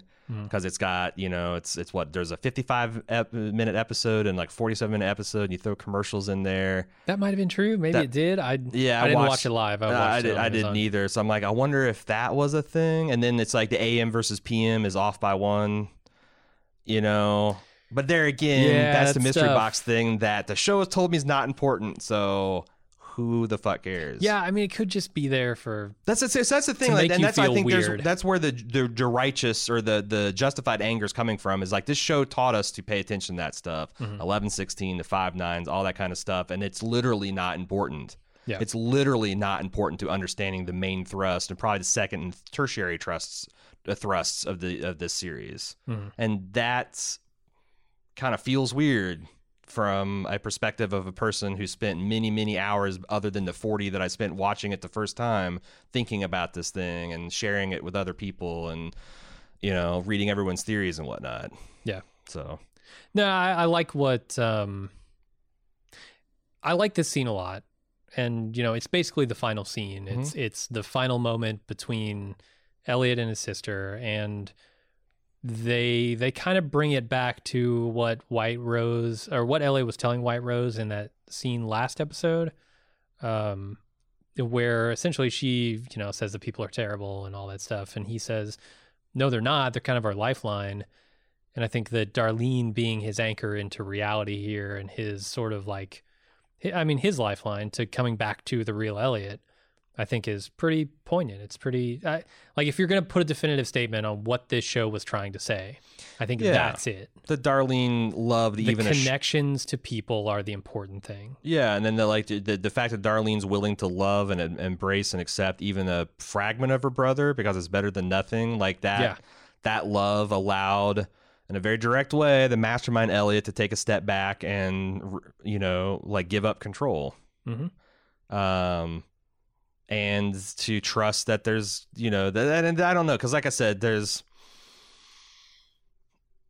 a little bit of criticism I have, like I said in the beginning, that like you're really mixing your critique when you are collapsing all the things you said about society and the economy and the standard fairness of it, and you're jumbling it up with one man's, fight against depression and mental illness. Yeah. And I don't, but then again, like I said, I also am allowing that maybe if I get a couple more weeks and months to think about it, that is one and the same, because, I was looking for Sam to tell us like what we can do. And his message seems to be, you individually can't do anything except for to be an individual and refuse to be a cog in a machine. And then that itself might break the machine. I mean, I don't know. We'll see. Maybe. Yeah. We'll see. Check back in 10 years. Yeah. All right, so let's talk about that scene, I guess. We go to the boardroom where Elliot's mental family overlooks the city. Elliot relinquishes control to the real Elliot as he talks about changing the world and changing Elliot. And he walks down the hall and he exits into a theater where he sits with his other alters, watching a film of what might be Elliot's life from here on out. Maybe. I don't know exactly what it is, because it's hard to see and parse. I thought it was like we're seeing the last 4 seasons flash before our eyes, like some of the footage of, but it could be maybe the future. Yeah. Yeah, I don't know. And then the Darlene shows back up and says, "Hello, Elliot." And addressing us. Because I mean, that's the thing that's this is where I'm really wanting to see this YouTube video. It's going to come out 3 months from now. It's going to be 3 hours, and it's going to be 11 hours and 60 minutes long. Yeah, we're a weird meta entity. Like, we are We are observers. We're observers. We have the knowledge of all of Elliot's personalities existing before Elliot does. And we're treated like an alt officially by this episode. Yeah, so like I don't think we are Elliot, but I think that Elliot is being presented for the first time. The real reintegrated Elliot. It's so weird because like I feel like us leaving his eyes and seeing them like brimming with tears is a better way to end that than Darlene coming and addressing us from his perspective as Elliot. Yeah. Like I feel like it should have like maybe zoomed out to where you see him look at Elliot or like is she Darlene addressing and hold us hand. or is she addressing the real Elliot who's now laying on the ground looking at her? The POV is the POV just reversed here. Like the pullout is Darlene she is looking at him. right into the camera's eyes, and the camera. But is the camera's eyes Elliot eyes? It's both. It cannot. It has to be us as well. Okay. It can be Elliot Prime too, Uh-huh. but it has to be us. It has to. Sure. So I can buy that was weird. I feel like he should have, but I don't. He might be also, and the YouTube video might outline that he's doing something really, really clever there with this POV, and you'll understand it all in the fullness of time. I don't know. It felt weird to me. To the extent that we are an alter of Elliot, somehow the voyeuristic, like just observer angle. Yeah. And now all of that is reintegrated sort of into what is a real Elliot, the full Elliot. Mm-hmm. We would be included in that, certainly. So looking at both us and this character that is now some version of a real Elliot, whether he's like fully integrated all these personalities into one person or he's just simply, they all have equal control now. I don't know, but they could be one and the same. We could be Elliot in that scene, but only a portion of Elliot along with all the other 4 portions. They're still watching because like they're all in the theater of his mind watching it still. Right. But it's like I felt like we were the ones, we left those alts behind still voyeuristically looking at them and then traveled through the tunnel of light. It's all, I mean, I don't like, look, I care very little to have this. I just say like it is weird that he went back to the POV and Darlene addressing us. It's almost like that's the other thing that had me thinking it's very dreamlike or like this is very recursive because it's starting again. Someone is addressing us, and now it's even worse. Like we're even more diluted because now we're being addressed as Elliot. I don't know. Well, I guess there's no difference in that moment, right? Between us and Elliot, we're just a portion. The same way that the mastermind was a portion of Elliot, we're a portion of Elliot. Yeah, but I'm just saying, like, I felt like there was we were still apart from the other personas. The way they framed them watching we were watching them watching, like we weren't. But then we go into the footage itself, right? We go into the lens. We go into the view of it. We don't really get to see what they're watching. Yeah, here's the other thing. There's also a lot of John Malkovich allusions in this a couple episodes that I've only seen Being John Malkovich once, and it was in my early 20s, and I just hated it. I hated it and I've never gone back and revisited it. So it could be like some of this stuff is like intentionally aping some things they were doing with John Malkovich. In which case, I mean, that Christian Slater scene where everybody's Christian Slater, that's straight out of that's what I'm saying. And it could be that like I just there's, I don't know, something visceral there I don't like, but I don't know. Yeah. Fuck it. Maybe he's just trying to say that watching a television show is relinquishing control. Yeah, no, it absolutely is. And if you want your fucking control, go play a video game or something. Yeah, or go out and channel that energy into real life. Yeah. Be yourself. But that's it. Hack the system. That's the end. Fuck society. Hey, it's Kaylee Cuoco for Priceline. Ready to go to your happy place for a happy price? Well, why didn't you say so? Just download the Priceline app right now and save up to 60% on hotels. So whether it's Cousin Kevin's Kazoo Concert in Kansas City, go Kevin, or Becky's Bachelorette Bash in Bermuda, you never have to miss a trip ever again. So download the Priceline app today. Your savings are waiting. Go to your happy place for a happy price. Go to your happy price, Priceline. Yeah, fuck society. Well, we do have a whole feed bag full of feedback. And I'm hungry. Back. I'm so hungry. There's several got apple cores in that feed bag. Several alts step forward to take the slack from the mastermind stepping by. First, Mask Never Again. This time, guys, it's not about feedback or theories. I don't have any mental health issues, but I know when Mr. Robot started, I had so many problems, but yet the series kept me going week after week, year after year. I don't think it's about the cinematography, the writing, or directing. It's about how we are feeling right now. Maybe nobody likes this ending, but for me, Mr. Robot was something. And nothing feels like this right now. I feel like I started living in 2015, and today my life reached an end, a satisfying end. For me, it's a freaking piece of art. Fuck society. So this, I got a couple takes that are kind of like this, that like, Mr. Robot did capture a certain zeitgeist, a certain feeling that a lot of us have, that something is wrong with the world, something's wrong with us. And it can be fixed by X, Y, Z. And I do feel like that this show is going to be kind of its era in the same way that, like, you know, Taxi Driver was back in the day. Okay. Like, there's a certain kind of like electricity in the air that it's capturing, and it will continue to do that and kind of like be like it's what do we call this, the 20 teens? This is like peak 20 teens television. Okay. Yeah. So I kind of think I'm grooving on the vibe you're laying down there. Mask Never Again. Yeah, no, I think at times this show does approach art. I think it just in its Many cinematic times. style. Oh yeah, it's doing a lot of artful things there, but also in its breakdown of mental illness, I think it is artfully done. Yeah, no.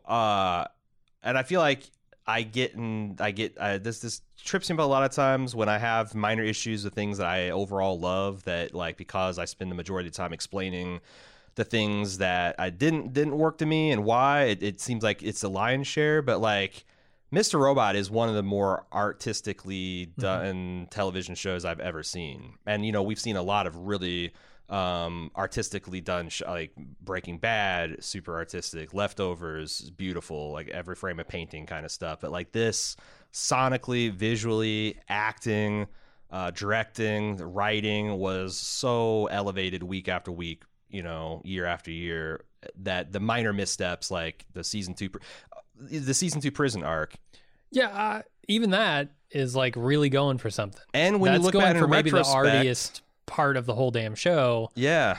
There's a fine line that in my enjoyment of entertainment you have to walk, and it's the line between art and utilitarian plot. And I think the show most of the time hit it. Season 2 was the exception. And it's easy to see how, yes, that was some rough writing, but it paved the way for this season, because they had to establish the fact that you can have these mental prisons, that Elliot can pull the wool over our eyes, that he can tell us lies that are convincing even to himself. Yeah.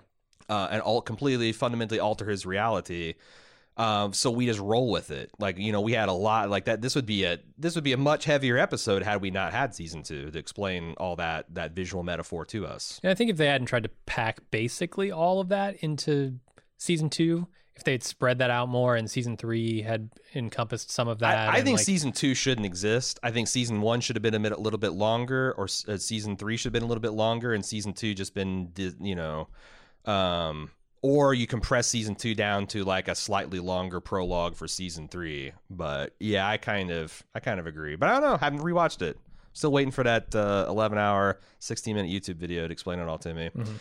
Jason Murray, whoa, what an end to this crazy ride. Possibly now a challenger to the Leftovers for my number 1 show. Damn.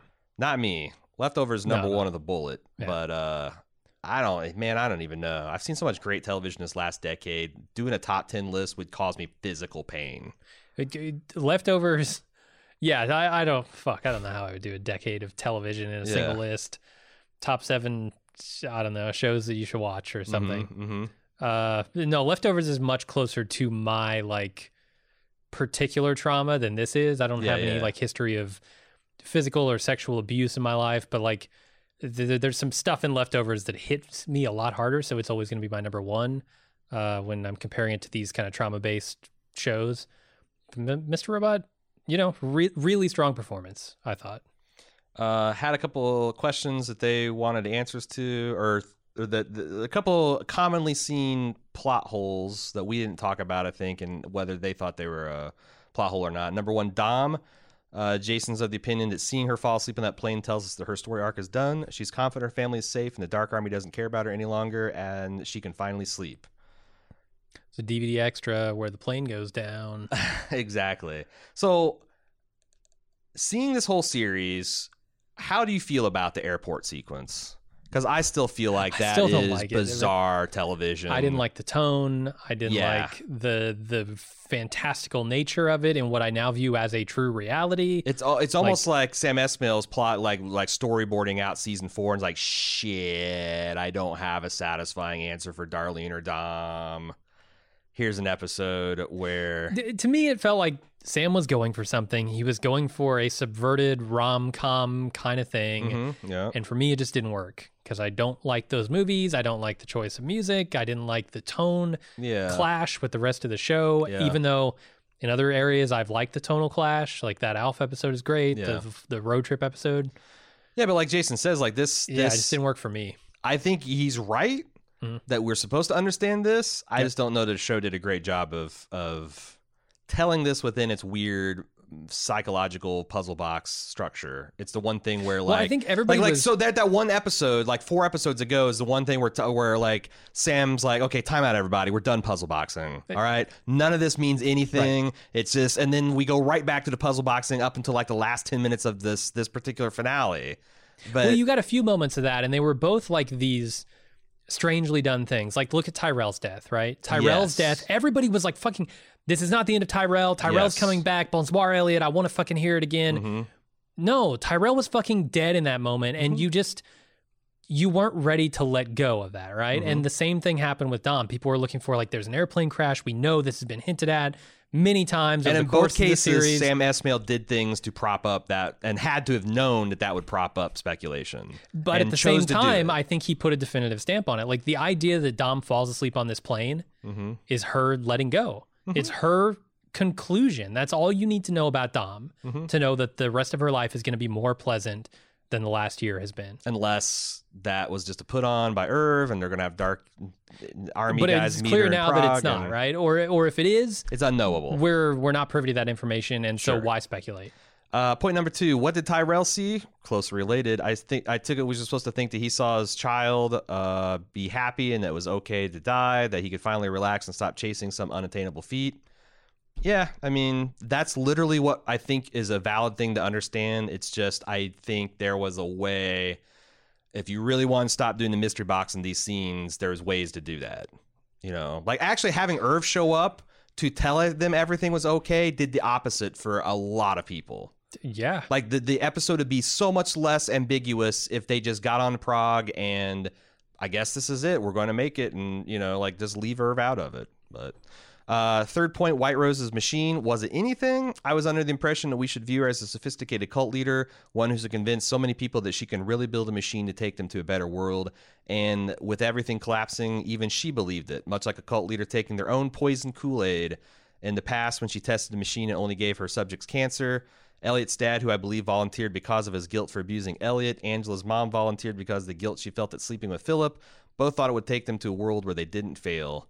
I mean, yeah, those are. I think those are absolutely fine. That's the one I had the least problems with. Like White Rose, I think, yeah, she's a Jim Jones type. She believed in this paradise, and as it crashed down around her ears, she blew her head off because she really wanted to believe it. What else could she do? Yeah, everything else was I don't know, but like I do wonder if she had shipped the Congo project, if it would have literally destroyed the entire world. Yeah, I mean, I think there's still some questions around that. Yeah, that the show doesn't care to answer. Yeah, because that's not the point. There's a but it does leave me scratching my head in some spots, like around Angela. What did Angela see that so convinced her that this was a real thing? There's an interesting thread that I saw where people, an early Mr. Roboto had gone through like the first 3 seasons in the last week, and their startling revelation is that Philip Price never lies. Like Philip Price is the Rosetta Stone of Mr. Robot. Whatever he proclaims is the literal unvarnished truth. So when he says that White Rose's machine is delusional, that she's a fanatic, that the rest of the world leaders, the rest of Deus group are kind of laughing privately behind her back. That is the truth. That they supported her because they were collectively they were becoming richer and more powerful, but they all privately thought that she's a little cuckoo with this Congo project. That idea that Philip doesn't lie isn't something I had picked up on, but if that's true, then yeah, I guess you could take that to the bank. Yeah, but I know, like I said, just don't try and deposit it as eCoin because it will all be gone. Yeah, it will just be redistributed. Yeah. Anyway, let's move on to Tom Jones, our resident therapist, who's written a couple times this season and throughout the run of the show. Just like by saying thanks to you guys for making the show more fun with your insight and predictions. Well, thank you very much. Welcome. Yeah. It's lovely for you to notice. I look forward to keeping it going with Better Call Saul coming up here very soon. That is coming very soon. Puzzle Box season 5 of Better Call Saul. Is it 5 or 6? I don't fucking know anymore. Yeah, all the black and white footage takes place in another dimension. Right. Where everyone gets paid in Cinnabon. For my final thoughts, I'd like to zoom out and try to look at what Sam was trying to say. Finale being about humanity, an individual case study tells me that the show is a personal message as opposed to some cosmic sci-fi message. And through that lens, I enjoy looking at the show as an allegory for trauma, our responses to it, and hopefully how to avoid unhealthy coping strategies. Let's look at how our characters have responded to trauma. Angela becomes gullible and willing to be manipulated to avoid the truth. Darlene runs away from Elliot because she can't handle his trauma. White Rose tries to control her pain by attempting to change her reality into a more pleasant one. And Elliot lives in denial by literally hiding information from himself so he won't have to live in a painful world. Plus, early on, he was addicted to drugs. Let me revisit something else I just thought about. Who is the persona that met Vera? It wasn't. I assume it's Mastermind. Why? Why do you say that? I don't. Because him and Mr. Robot were talking, right? Like that. Like when they were talking about who. When they realized that Darlene told them something and they didn't know it, they had this big intense fight. That wasn't Elliot Prime arguing with Mr. Robot, right? And it wasn't the mom, and it wasn't the little kid. It seems like Elliot Prime woke up and dealt with Vera. See, that's to say, I don't know if that tracks. I don't know if that tracks at all. Not sure. Again, I'm waiting for that YouTube video to come out. Anyway, so yeah, Elliot lives in denial by literally hiding information from himself so he won't have to live in a painful world. So between these two characters, we have manipulation, controlling behaviors, denial, and numbing behaviors all being utilized to try to avoid pain. However, as we now know, hiding from pain generally makes it worse, which is why the mastermind has to stop trying to protect the quote-unquote real Elliot by hiding the painful truth from him and step out of the way so Elliot can begin to feel his experiences and try to heal. In that respect, I found the ending absolutely beautiful and poignant reminder that sometimes we need to get out of our own way to heal and grow. I have no problem with that interpretation. It seems like it tracks to me, and I appreciate all your insights as well, Tom. Justin, for me, hands down, the most powerful scene of the finale was Darlene's confession that she knew the whole time that our Elliot was just an alter. Yeah. How pure that all she wanted was to be close to her brother. That said, I couldn't help but see Elliot's wheels turning when he asked her, why weren't you too close before? What does he do? And Elliot said, please tell me he's a total dick so I can justify sending his ass back to Hill Valley. Darlene says, he didn't do anything. Elliot's like, oh, he waits a day before returning text? Ah, fuck it. Anyway, I love the cast and felt this ending fitting and beautiful. Esmail was never condescending. He respected our intelligence and built a 4-tiered adventure around it all. Our nostalgia, our shared loneliness, our capitalism fatigue, and our desire to be emotionally challenged. 'Twas a perfect bookend. Yeah, we didn't talk too much about that scene, especially from Darlene's side. Like, that idea that, she left because she couldn't deal with what Elliot was dealing with. Like, she didn't know how to process that trauma. And so just, in the same way, but also very different, she dealt with it the way that Elliot did, which is she ran from it. Like, Elliot ran into other personas. She just fucking took off. Yeah. So she didn't have to deal with his trauma, which I thought was an interesting way of having that character. Like, I came to a clearer understanding of who Darlene was and why she was doing the things she was doing throughout the entire series and even before it in just a couple of seconds and a few lines. It was really good. Yeah, I thought that scene was great too. Tom W. Absolutely love the season finale of Mr. Robot. I've been anticipating it and making sure to set aside the full 95 minutes to be entirely focused. But I ended up screwing it up by watching the episodes in the wrong order. Oh, what the fuck? As it turns out, works just fine. Episode 13 packed almost the entirely same punch, even with the murder of True Elliot abruptly happening right before the episode opened. But I can see it working, right? Totally. Because like it leaves with them like what are you doing in my apartment? Who are you? And then it starts with him boxing him up. It's like, oh, well, he just murdered him. Right. During and now he's trying to take his life because Yeah, it's a better life. Yeah. You don't get like that he kind of created that version of Elliot, but you don't need it because Krista's going to say it all later in the episode. Right. They continue. Wow, that's hilarious. Everything in episode 12 was well enough implied by episode 13 that I didn't feel like I missed anything in retrospect other than why Price was at Elliot's wedding. Though I was getting back to what seemed like a perfect ending in the series, I wondered how could anything come after this. While the true episode 12 is a little more rote, already knowing exactly how this world is about, or what this world is about, I still enjoy seeing it all played out. I think that would be hilarious, is you get all the way through 13 at the tunnel of light and like, hot damn, this last episode must be amazing. And then Elliot's stuck in a loop again, right? Yeah, yeah. It totally reverses the outcome of the ending. Yeah. Oh, man. Because, you almost wish you could have a weird experience like that just to try it on. Yeah. Wow. Thanks for sharing that with us, Tom. David M. So White Rose's machine was just a tool so the S-Mail could fake us out. All that buildup and speculation about the machine and what it does and doesn't work and all that speculation about the machine and what it does do and what it doesn't and will it work, but no payoff, no answers. Its only purpose was to misdirect us for the finale. Did I miss something? White Rose shot herself in the head and promised Angela was still alive. Are we supposed to just forget that and be in awe of S-Mail's creative storytelling? So this is like, I think, representative of like the negative takes. Mm-hmm. Yes, I think that you're supposed to understand that White Rose's machine was how a multi-billionaire, that's their unhealthy coping system. Yeah. That's what they do in lieu of drugs and gambling and, being an adrenaline junkie or that's their self-destructive behavior.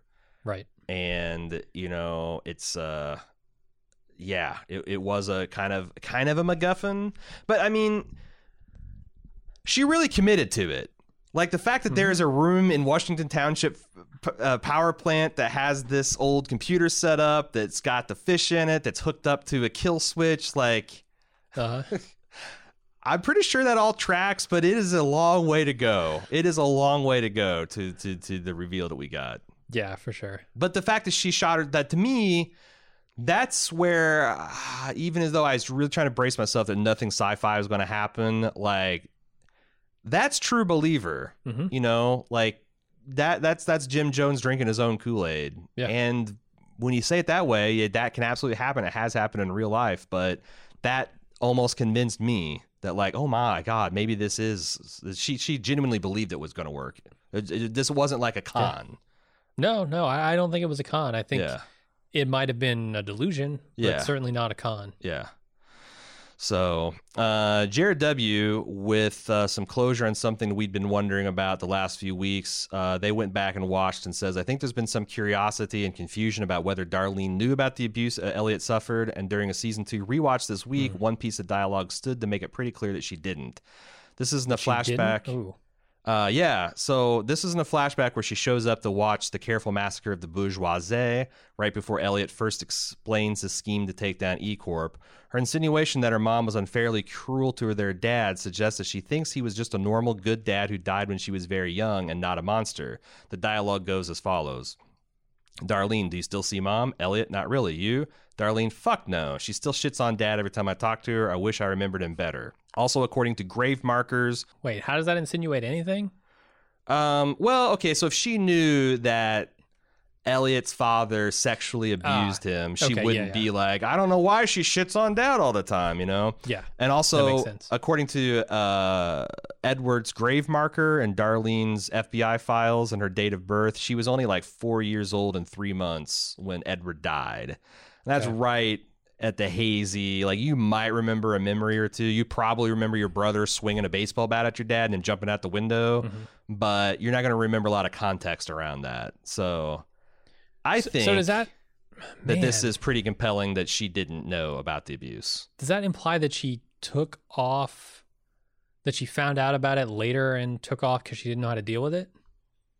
Because like that scene in the hospital implies to me that she did at some point know about it, and she left because she didn't know how to process that trauma that Elliot was working through. You could be right. Or she didn't know exactly what his trauma was. She just knew that he was having a hard time and she didn't know how to help him. That was my interpretation, that not only he's having a hard time, but his behavior is so bizarre. Like, setting server rooms on fire, dude. Like, you just think about all the self-destructive behavior that we've seen him do in this season. Like, if Darlene had gone through everything, and we see that Darlene had damage and panic attacks, but like she seemed like she was the quote-unquote sane one, and like, she's fairly young, she went through the same experience, but she's not as off skew as her brother, and like I could see her as her own form of coping mechanism, just disconnecting from all that. Like, I have a crazy family, Elliot's part of the crazy family, and fuck all of them.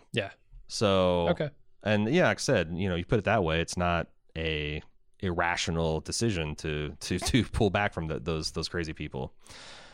Mate, I think is how you pronounce his name. It could be Matey. It could be Mati. I don't know. There's a lot of diacritic marks on this name. Oh boy. But I'm going to go with Mate. Okay. And hopefully I didn't butcher it too bad. Has some general and specific praise that I think we've already kind of covered about their feelings about the series and this episode in particular. But as someone who both loved the show and the finale, they have some lingering questions for us. They want to know, are you generally happy with how everyone's character stories were concluded? Yes. I think when I'm talking about the big when I'm talking about Darlene and Elliot, yes. You start getting like Dom Angela. Pretty much. Angela, I've never liked Angela as a character. I thought she's been just really weirdly written, especially in season 2, and season 3 was no different. So yeah, I don't like her character. I don't feel like it was concluded well either. Can I tell you something? Now that I've seen the whole series, I think I'm on board with you. Like, really? I liked Angela because I thought she had some weird charisma, and I thought what she was doing was very interesting. I actually liked her the most in season 2 when she went into like her white robe, slippers, like covering everyone's faces with electrical tape kind of thing. Like, I thought that was going to lead up to something, and it didn't. Like, she was essentially a MacGuffin. I feel like I've used that word a lot. She's essentially a MacGuffin of why Elliot's keeping fighting in this season. Yeah. Like, to avenge her death. And, then she's a fantasy carrot to keep the real Elliot occupied in a dream world. So I think her, as vital as she was to the narrative in the beginning seasons, I don't think they did her justice. But then everybody else, like, Mr. Robot's never real. Right, all the other people are dead. Like I think White Rose's conclusion, when contextualized properly, is fantastic. Yes, I think Philip Price's conclusion is fantastic. I think the number one character I want to hear you talk about is Tyrell.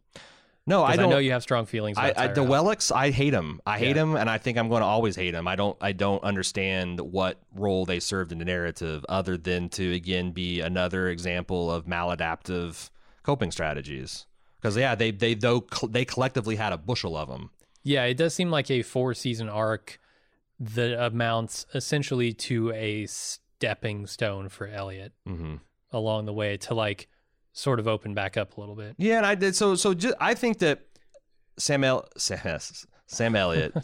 had all the answers contained in his mustache. Yeah, go to Sam Elliott's blog. He had all the he had unraveled this mystery long before anyone else. I think Sam Esmail obviously had a lot of this sketched out from the beginning, but I don't think he had every single plot line. Like, I don't think he knew what he's going to do. I don't think he knew that there's a character named Irv. I don't think this taxiderm. Like some of this there stuff. There isn't time in a 2-hour movie for. He had a coloring book, and then he colored in the pages as each season went past. And I think some of this stuff is just like, I think Tyrell was supposed to be like the dark version of Elliot and kind of the big bad, and then he was subverted to be an ally, and then he became like an emotional sounding board and a mirror. But I don't think any of it quite worked. So yeah, I think I agree.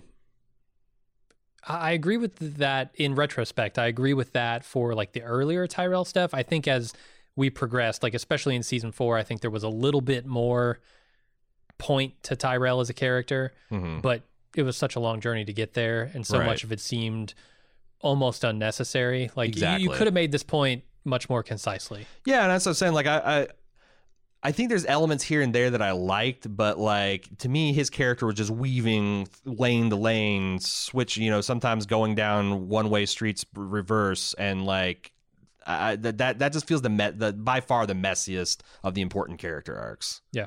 But a lot of people dug him, so what do I know? Part 2, Mate wonders, are we mad or frustrated there are still questions that will never be answered, such as what Elliot did after 5/9 and those missing 3 days? There's definitely, and I've laid out a lot of points where I think Esmail did leave a couple of holes or some unanswered questions. Maybe they're answered if you watch everything again with fresh eyes. The answers just aren't immediately obvious to me, and I also don't know that I like answers that you have to go back and watch 40 more hours of television to get everything to, but okay. I'm not mad. I feel you on that. So I think a non-answer can be an answer. And I think in the case of like White Rose, the non-answer is the answer. The fact that they don't go all sci-fi, that they don't show this machine, it should be telling us that this was a delusion, right? That this was something that she bought into, and you had multiple characters in a position to know authoritatively say that yes, from my insider position, this is all nonsense and bullshit. And they could have subverted that, and they could have given us more, and they could have said, "Here's the machine, here's what it does, and it works or it doesn't work," but they didn't. And so, to me, that says that isn't the question. You're asking the wrong question. What is the machine? And they do that with a couple of other characters. Yeah. But yeah, the big questions, getting a non-answer to me has sort of forced me to recontextualize the questions I was asking in the first place. Okay. Point the third. Do you think Tyrell is dead? Yes. Yeah. 100%. Point 4. Do you plan on rewatching the show now that you know all the mysteries that the show contains? No. 100%. You guys said it could be potentially the most rewarding rewatch in TV history. I agree, but we have lashed ourself to this ship, and this ship is all about weekly television shows and immediate takes and turning it around fast. It's not about like going back and being the exhaustive, definitive post hoc look at a show. And if Bald Move is an outfit that did 2 or 3 YouTube videos a month, then my February or my January would be obsessively going through every frame and ripping things to make a YouTube video to be sure to be demonetized because USA would put a claim to it about all these things. But like that's just not what we do. And like if I was just a fan and this is the only show I was excited about, yes. And If I don't blame anyone for doing that because I bet it would be rewarding. And maybe when we can slow down at some point, I would do it again. But I got no fucking time to rewatch 4 seasons of a show because I got 4 seasons of other shows coming up. They're brand new. And man, I haven't played through Control yet. I got a lot of video games on my stack too. Yeah, I got to get through. Yeah, I'm trying to watch the Expand. There's like it's not going to stop. Like if people would if the world would stop and I could do it, but I can't. Blame Netflix. Let's see. Number 5. What are your thoughts about the whole of season 2 now that the show's over? Did that season change your perspective on it? Nah. Like I said, I can see that it was necessary because you have to tell that story about the visual, like the metaphoric prison, so that you can do that, and then you can do all that heavy lifting now, so that the finale works. But I think season 2 certainly it was a lot of concentrated heavy lifting, and but also lots of filler too, because I felt like that's the one thing that needed to be told in season 2, and everything else was justifying its existence. I don't really dislike all the pieces. I just don't like the way they fit together. Yeah, and the internet and us doing this as a job kind of ruined it, because I've heard multiple times that people on like a binge kind of watch, like season 2 just goes down like fucking chocolate sundae. Sure. But when you're trying to figure out what the fuck it's doing week to week, it was a frustrating watch. Number 6, what's your favorite season and favorite individual episode of the show? 4 has been fucking amazing. I think would have said 3 between last season, but just the scope of what they've done with 4. some of those performances, some of the different ways, like, yes, there are standout episodes that I don't like. That Dom and Darlene, that Domlene episode is like, okay, but they did so much interesting, cool stuff. They had the biggest hacks of the entire series in this season. I think this has been a great season. I think season 3 is my favorite. Yeah, because it's everything that season 4 had. Its gimmicky episode, its one take episode, was better than this gimmicky episode. The no dialogue episode. The season finale or the series finale was good, but I don't think great. And I wanted it to be more mind blowing than it was. And I thought that the setup for season 3 subverted, like, I remember the finale of season 3 did such a great job of like paying off the time travel motifs without actually doing the time travel. That actually was like impressive. Like that changed, that was the thing that ultimately changed my mind about Sam Esmail as a creator. And, you know, I just think this is a consistently solid, excellent season of television. And season 4 approaches that. And if it had just a oh fuck kind of series finale, I think it would have been better. Oh yeah. But as it is, I think season 3 is a little bit more enjoyable for me. Okay. For me. And then what about favorite episode? Because it's either the Alf episode or the one shot episode. Because that one shot episode of the big hack reversal was just one of the most exciting things I've seen on television ever. Yeah, storming the E-Corp building. And using that not as a showy technique, but as a way to build tension and like stakes and the ticking time. Like it is great.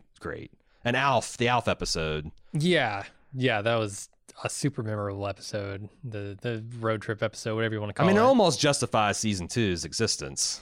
And I bet it's better in retrospect. Yeah, I bet. A lot better. I bet, yeah. I bet now, knowing that now. I might actually go back and watch just that one episode to recontextualize it. Back to his point before about rewatching. The thing is, I've watched like 3 hours of YouTube of just like compilations of like previous scenes and, you know. Half this episode was that. Yeah. I'm joking, but yeah, you know what I'm saying. I think you can't overlook 407 for what the Vera Krista Elliot episode. That episode is so fucking good.